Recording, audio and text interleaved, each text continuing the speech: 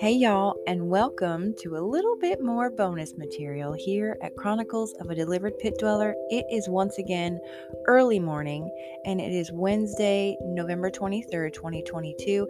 And if you haven't guessed, I'm just taking this week to share with you bits and pieces of my gratitude list. I have chosen to do it this way, number one, because it is the week of Thanksgiving. Number two, because if I were to sit here in one sitting and tell you everything on that list, we'd be here for days and days and days.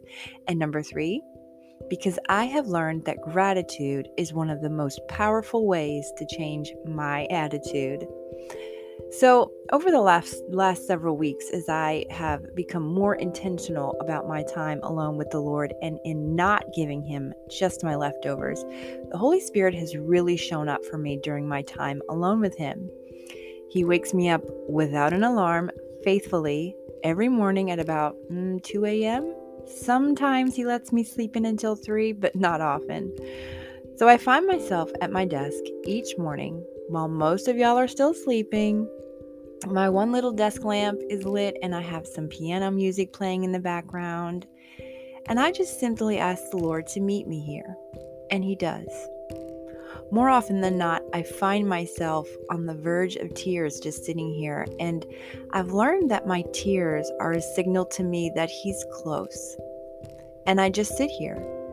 If you were to see me in this place, you might think I was just simply daydreaming, but I assure you that that is the farthest thing from what I'm doing. I'm just dwelling. This, my friends, is my secret place. My reading this morning took me to Psalm 91, and the King James Version says in verses 1 and 2, "He that dwelleth in the secret place of the Most High shall abide under the shadow of the Almighty.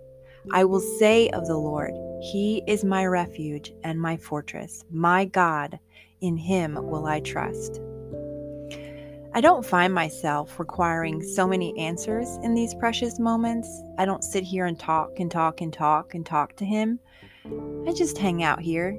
And even when there is no talking by either me or Him, I'm getting filled up to the brim for my day. It's hard to explain unless you've experienced it for yourself. So today, I am grateful for this place, this secret place with Jesus. I am grateful that He chooses to meet me here every morning and give me exactly what I need for my day. Do you have a secret place you go to sit at the feet of Jesus? If not, I encourage you to establish one.